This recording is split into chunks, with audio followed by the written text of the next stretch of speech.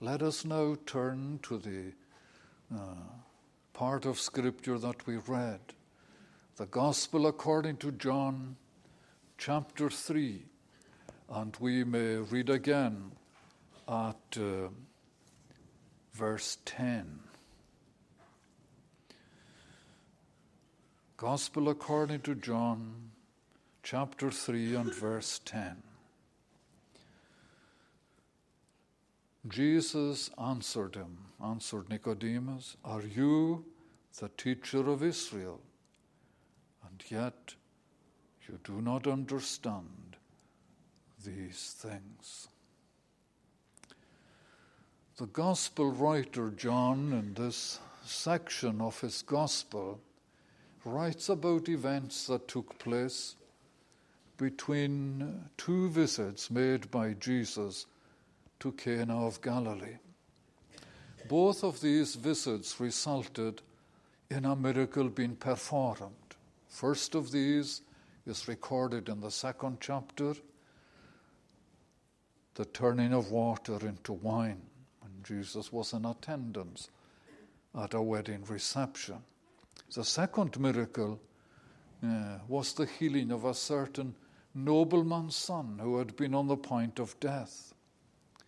You could say from the first miracle to the second miracle that the featured theme of these passages is of making new. New wine, which receives the complement of the good of the good wine. John also records how Jesus speaks of the erection of a new temple. He teaches the necessity of the new birth. And finally, he speaks of a new way of worship in his conversation with the nameless Samaritan woman who came to the well. And it is against that kind of backdrop that we find the words of our text, the teacher of Israel. And I'd like to spend a little time with you this morning reflecting just on these words, the teacher of Israel, under four headings. First, his identity. Second, his intrigue. Thirdly, his indispensable necessity. And fourthly, the impact of the teaching he received. His identity, his intrigue, his indispensable necessity, and the impact of the teaching which he received. His identity. And the Gospel writer tells us he was the teacher of Israel. And I want to emphasize the definite article, the, because I believe it is highly significant and important in the context. It sets before us the absolute significance of the statement, the teacher of Israel. There were other teachers in Israel, but this person was the teacher. That for me indicates the elevated status of this man. It tells us something about his office and function among the people. Person of intellectual power, ability, and learning. The phrase, the teacher of Israel, suggests that he was the leading Jewish theologian of the day. Like someone in our culture might be addressed as Reverend, Doctor, Professor, or so on. Such was the theological status of this man, one to whom the people looked for direction and guidance. He'd be looked on as one, if not the most respected figures of his day, admired for his theological knowledge, one to whom the people looked and came to for instruction in the law of God. His position and gifts would mean that he'd be held in respect and possible awe by the general population of the Jews. We are told that his name was Nicodemus, which suggests a Greek influence in his background.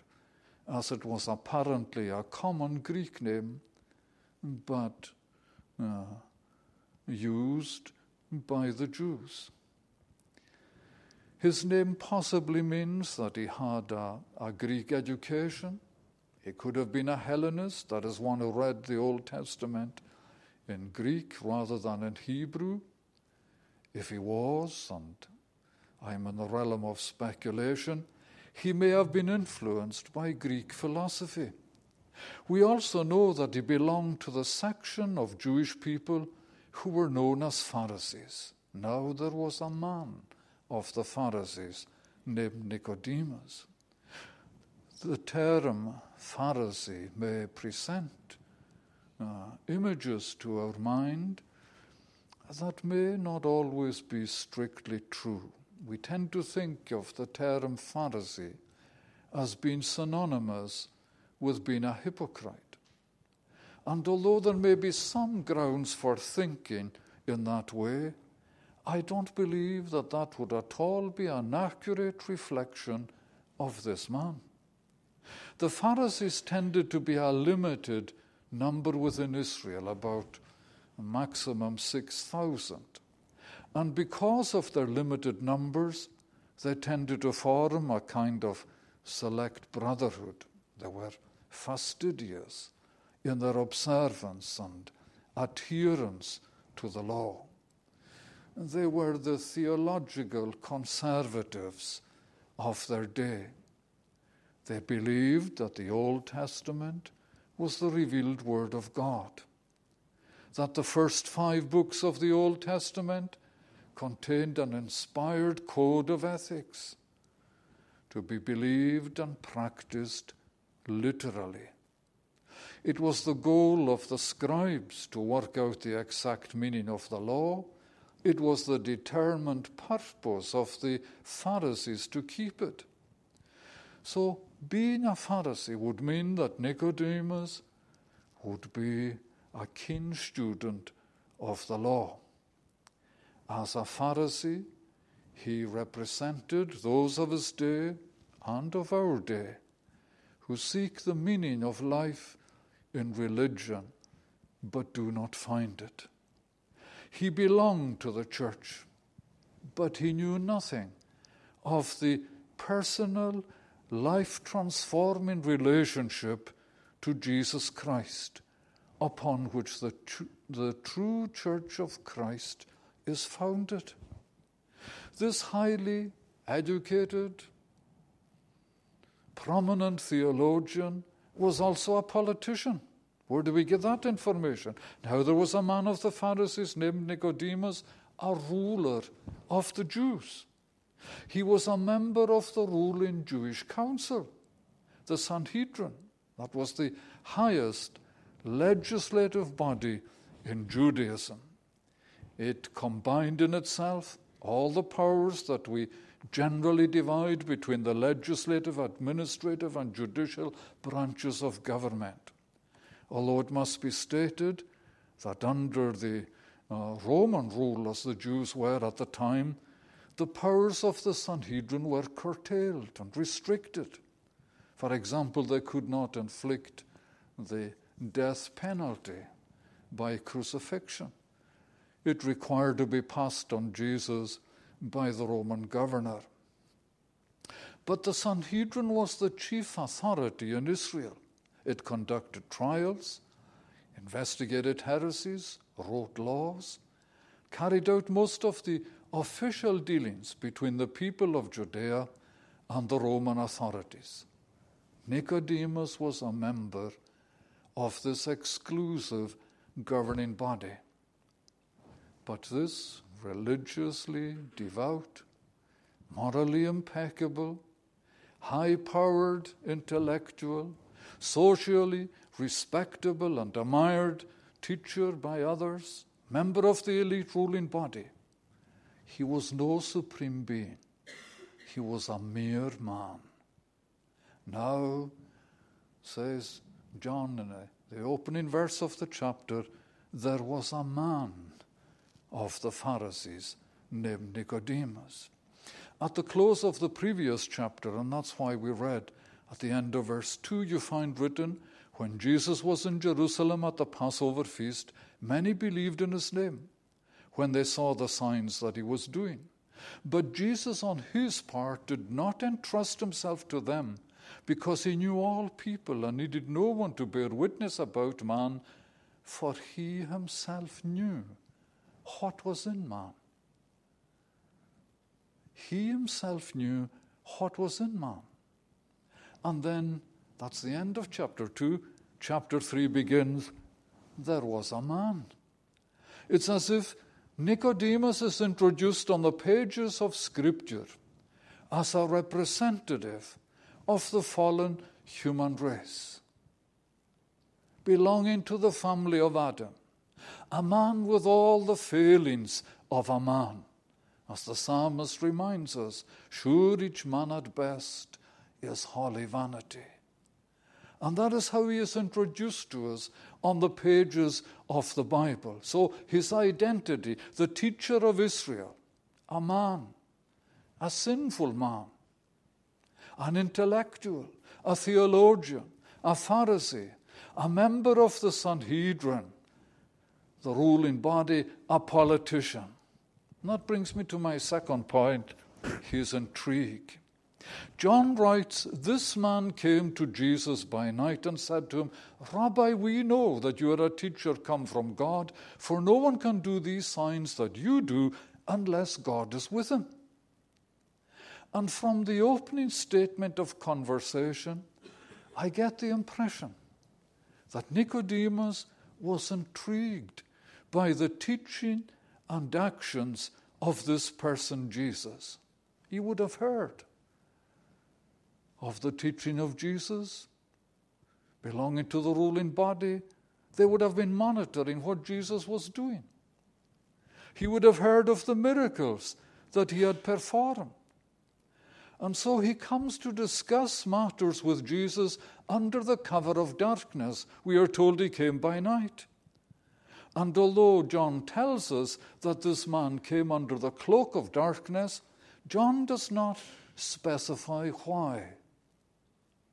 Was Nicodemus afraid of being seen associating with this person, Jesus? A person of power who had begun to perform miracles. John uses the word signs for miracles. That's one possibility. Nicodemus's street cred might be compromised if he was known to fraternize or engage in discussion with this person, Jesus. You know, there are those in an unconverted state who also feel that their street cred would be shredded if they were thought to follow the Lord Jesus Christ. Perhaps you are one of those, and you are present here today or listening online. At the end of life's journey facing death, do you think that your street cred is going to be important? When you come to the end of the road? I think not. Again, John, in his writing, frequently contrasts light and darkness in his gospel. For example, he tells of one member of the disciple group who exited from the group who were gathered in the upper room. And you may remember what John wrote when this man went out. And it was night. John was not merely indicating the hour, but the fact that this man who left the group, Judas Iscariot, was under the dominion of the forces of darkness and manipulated by them. He was himself in darkness, on the way to outer darkness, where no light ever shines. And the fact that Nicodemus came by night could be a metaphor to indicate the spiritual darkness that engulfed the Spirit, the teacher of Israel.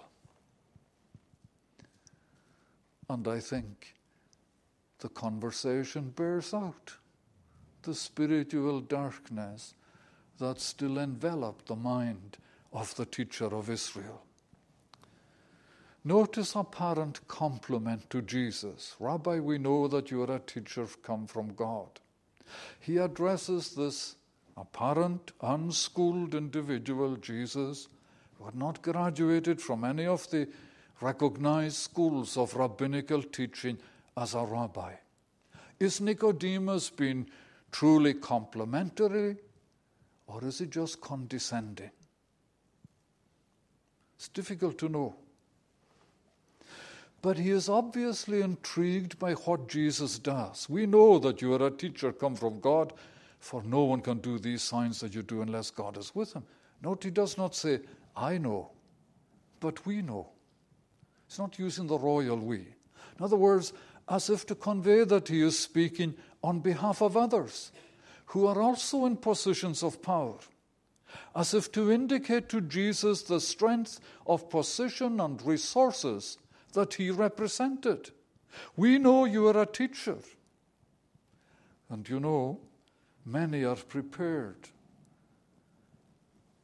to give that position to Jesus, a teacher, but they're not prepared to go any further.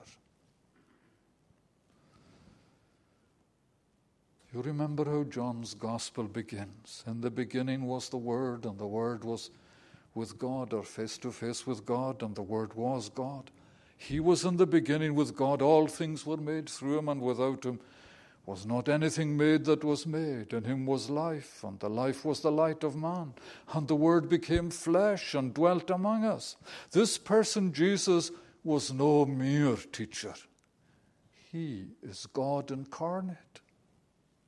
He is the Son of God revealed in true humanity, treading the world's stage for a time as one who came to die in order that sinners like you and me might live eternally.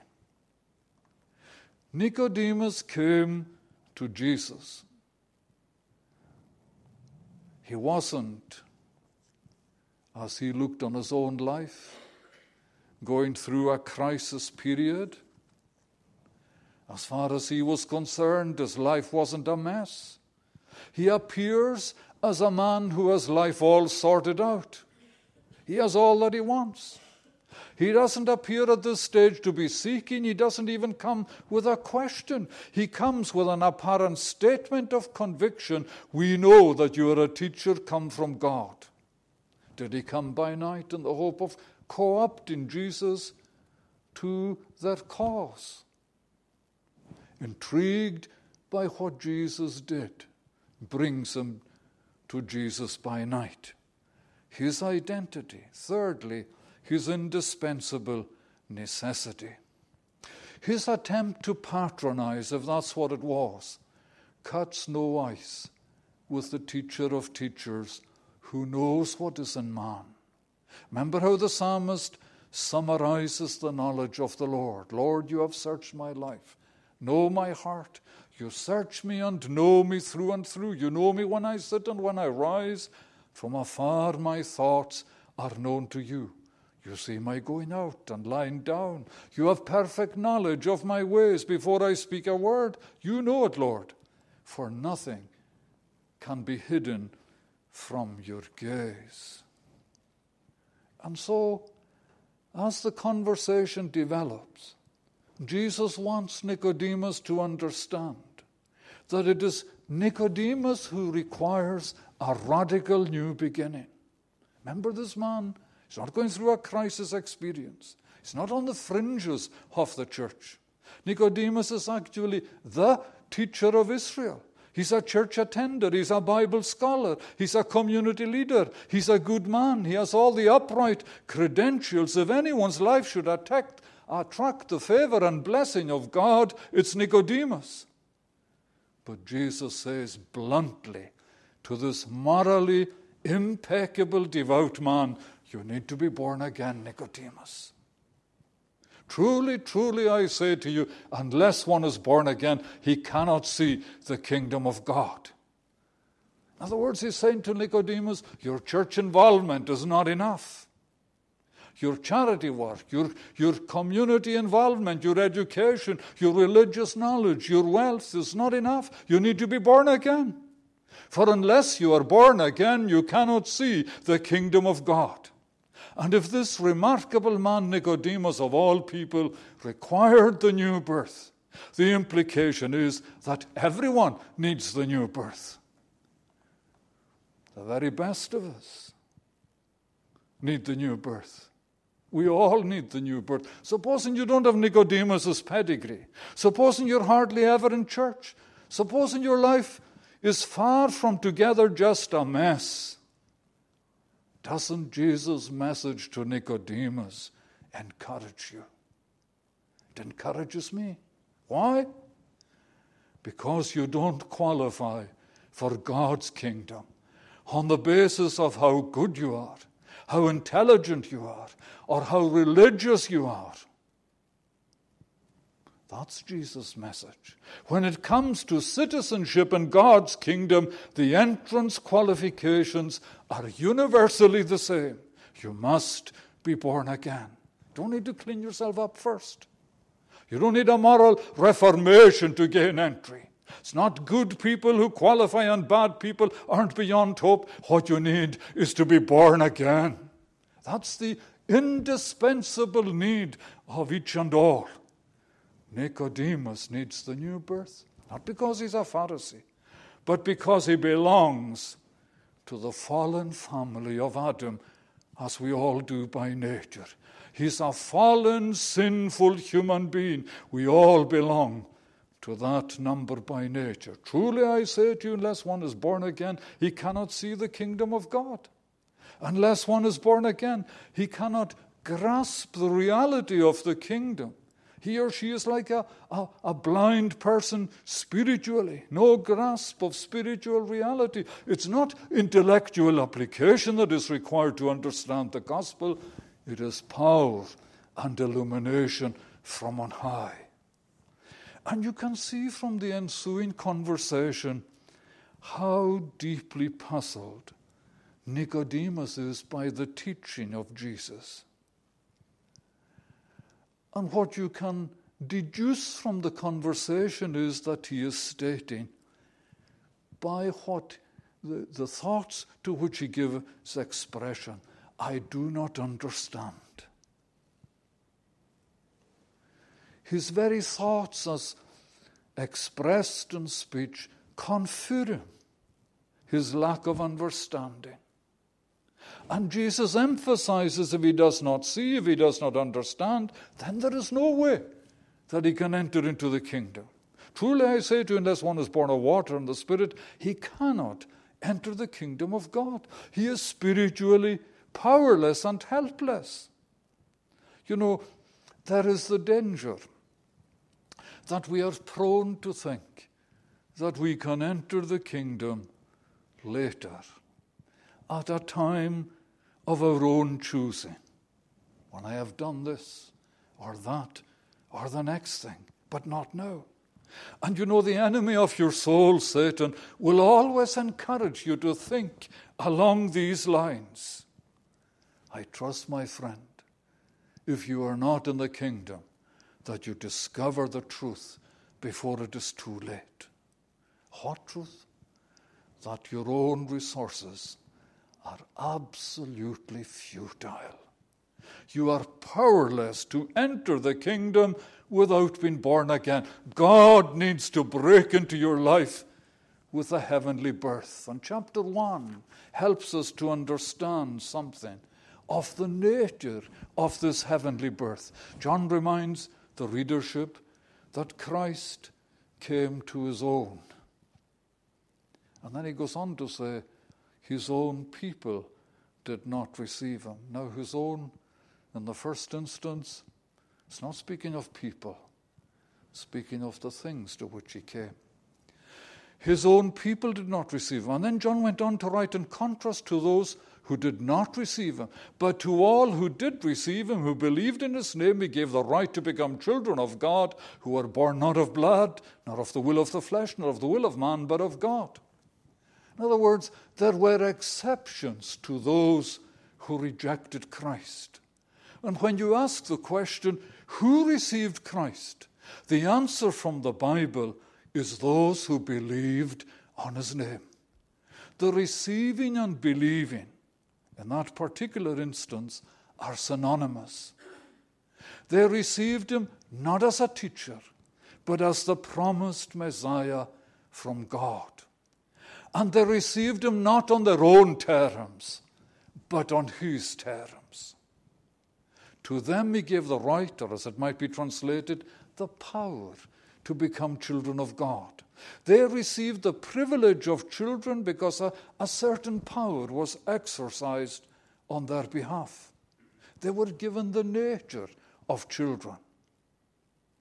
The nature was given by divine power, and through this power they are born anew. And to show how that came about, 3 negative terms are used, not of blood, nor of the will of the flesh, nor of the will of man, but of God, not of blood. In other words, this was not something that was or is hereditary. Had it been, Nicodemus, as a Jew, a son of Abraham according to the flesh, would not have required to be born again. But he did. The new birth is not something that is handed down from parents or grandparents. It can only be received and laid hold on by faith. Not as it of the will of the flesh. It's not something that arises from environmental conditioning. You can train up a child in the way that he should go, even give them a sheltered life. But that in no way guarantees that the child, when he becomes an adult, will be of the number of whom it is written, but to all who receive him, who believed in his name, he gave the right to become children of God. Now, I am in no way decrying that such teaching is not desirable or even laudable, but what I am saying is that of itself, it does not lead to being born anew. Saul of Tarsus is an example that comes to mind. He sat at the feet of Gamaliel. He received precious teaching. He boasted in sources of self-righteousness, the things he considered to be spiritual assets, his bloodline, his upbringing, his circumcision, his religious works and morality. Yet in his unregenerate state, he became a zealous persecutor of the Church of Christ until the day that he experienced divine intervention in his life. And when that happened, he realized, as he writes in the letter to the Philippians, whatever gain I had, I counted as loss for the sake of Christ. Indeed, he says, I count them as rubbish, in order that I may gain Christ and be found in him, not having a righteousness of my own that comes from the law, but that which comes through faith in Christ, the righteousness of God that depends on faith, that I may know him and the power of his resurrection. And you may be saying, but hold on, minister. What about the scripture that says, train up a child in the way he should go, and when he is old, he will not depart from it? Yes, that's very good. That is a quotation from the Bible. But my response would be, which one of us is able to fulfill that injunction as it is written on the pages of Scripture? Now, I'm not saying that to discourage parents from their duty. Of course, that is our duty as Christian parents. What I'm drawing attention to is that of itself is no guarantee that the child will go on to enjoy the blessing of the Almighty in the sense of being born again. Nor is it of the will of man. In other words, we do not produce the new birth. We don't produce it by our own efforts. We cannot earn or contribute to our own salvation. It is of God from first to last. God is the author of this birth, whereby one, by nature, becomes a child of God. In the act of power, the divine nature is imparted, so that as Peter states, through great and precious promises, you may be partakers of the divine nature. We're born again, Jesus says, by the secret, supernatural work of the Holy Spirit in our hearts. Sitting in church, perhaps, and unbeknown to you, perhaps the person beside you, the secret work of the Holy Spirit is ongoing, drawing a person from where they were into a different location. The wind blows where it wishes. You hear its sound. You do not know where it comes from, where it goes. So it is with everyone who is born of the Spirit. The wind is mysterious and free. We don't control it. It blows where it wishes. We experience its effects, but its direction and power we cannot control. That's how it is with the new birth. God does it. It's a gift. It's a miracle. Not something we manufacture or control, something he gives. Just as Paul realized. And as Jesus demanded of Nicodemus, no matter who we are, we need to be born again. We need to put aside any claims that we might make of merit before God, for we have absolutely none. Our responsibility is to receive. Nicodemus's indispensable necessity was to be born again. And that is true of every one of us. His intrigue, his identity, and finally the impact of the teaching. John doesn't record for us, perhaps we might like him to have recorded, how Nicodemus parted from Jesus that night. But I think it's safe to assume that this person of impeccable character had been given much food for thought. Did he go away sorrowful? Because as it were, his whole theology had been turned on its head. Did he go away reflecting deeply on what Jesus had taught? Well, we can find some evidence of the latter. Why do I say that? Because you find later on that Nicodemus speaks out against the course of action being advocated by the Sanhedrin with regard to Jesus. Does our law, says Nicodemus, judge a man without first giving him a hearing and learning what he does? And then again, at the cross, you find Nicodemus identifying with Jesus along with Joseph of Arimathea when they came to collect the body of Jesus. Nicodemus also, who earlier had come to Jesus by night, came bringing a mixture of myrrh and aloes, about 75 pounds in weight, took the body of Jesus, bound it linen cloths with the spices. This is the burial custom of the Jews. Here is a man who had been in woeful ignorance of the necessity of the new birth. But he's been brought out of his darkness.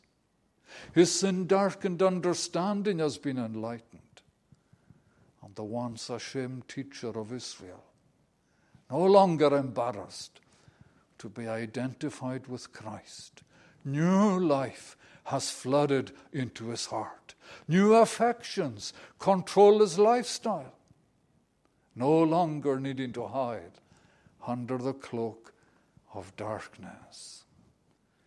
As the hymn writer puts it, I'm not ashamed to own my Lord or to defend his cause, maintain the honor of his word, the glory of his cross. Jesus, my God, I know his name. His name is all my trust, nor will he put my soul to shame, nor let my hope be lost. And the word shame there means more to be let down or disappointed.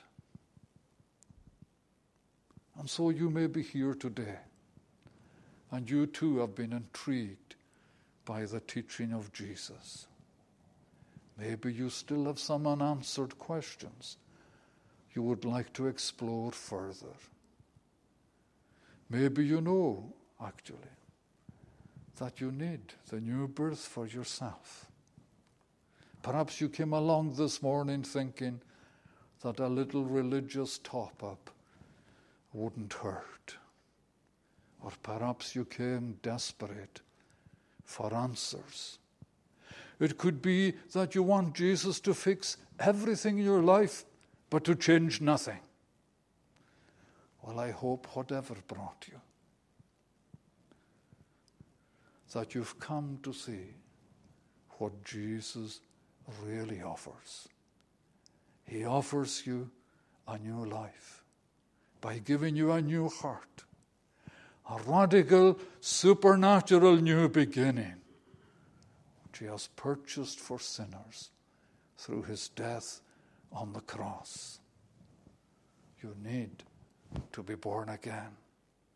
You need Jesus to give it to you. And he holds it out to you here today. Will you look to him?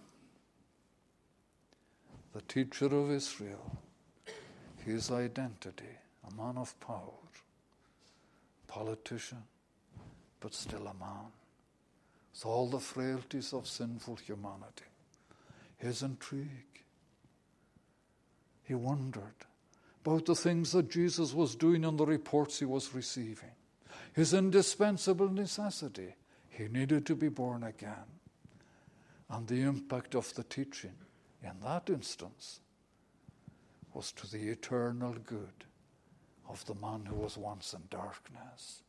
The man who was once deeply puzzled by the necessity of the new birth. He came to realize the blessings that are to be found in Christ. May that be true of you too today. Let us pray.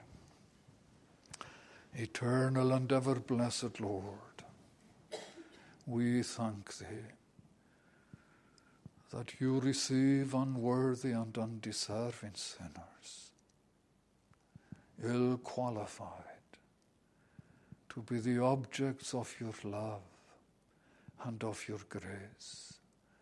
But that is the wonder and the marvel of grace, that such are received by you into union with thyself. Forbid that any of us be strangers to that union, and the glory shall be thine. In Jesus' name we ask it. Amen. Let us conclude by singing to God's praise from Psalm 119, page 159 of the Psalter. Psalm 119, page 159, verse 33. Teach me to follow your decrees, then I will keep them to the end. Give insight, and I'll keep your law. With all my heart to it attend. Lead me in your commandments' path, for there, O Lord, delight I find.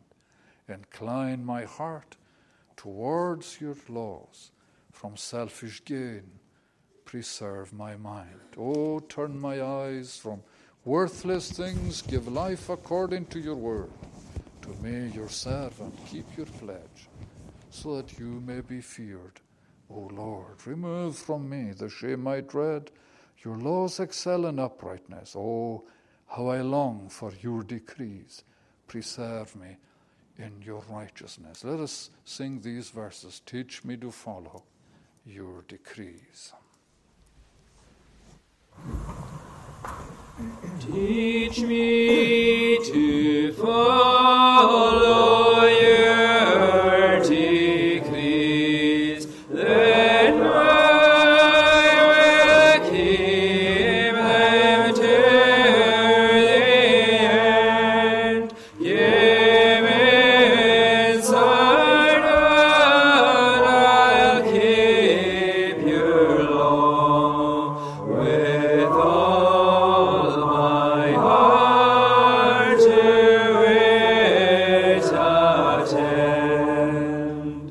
Lead me in your commandments path, for there, O Lord, delight I find.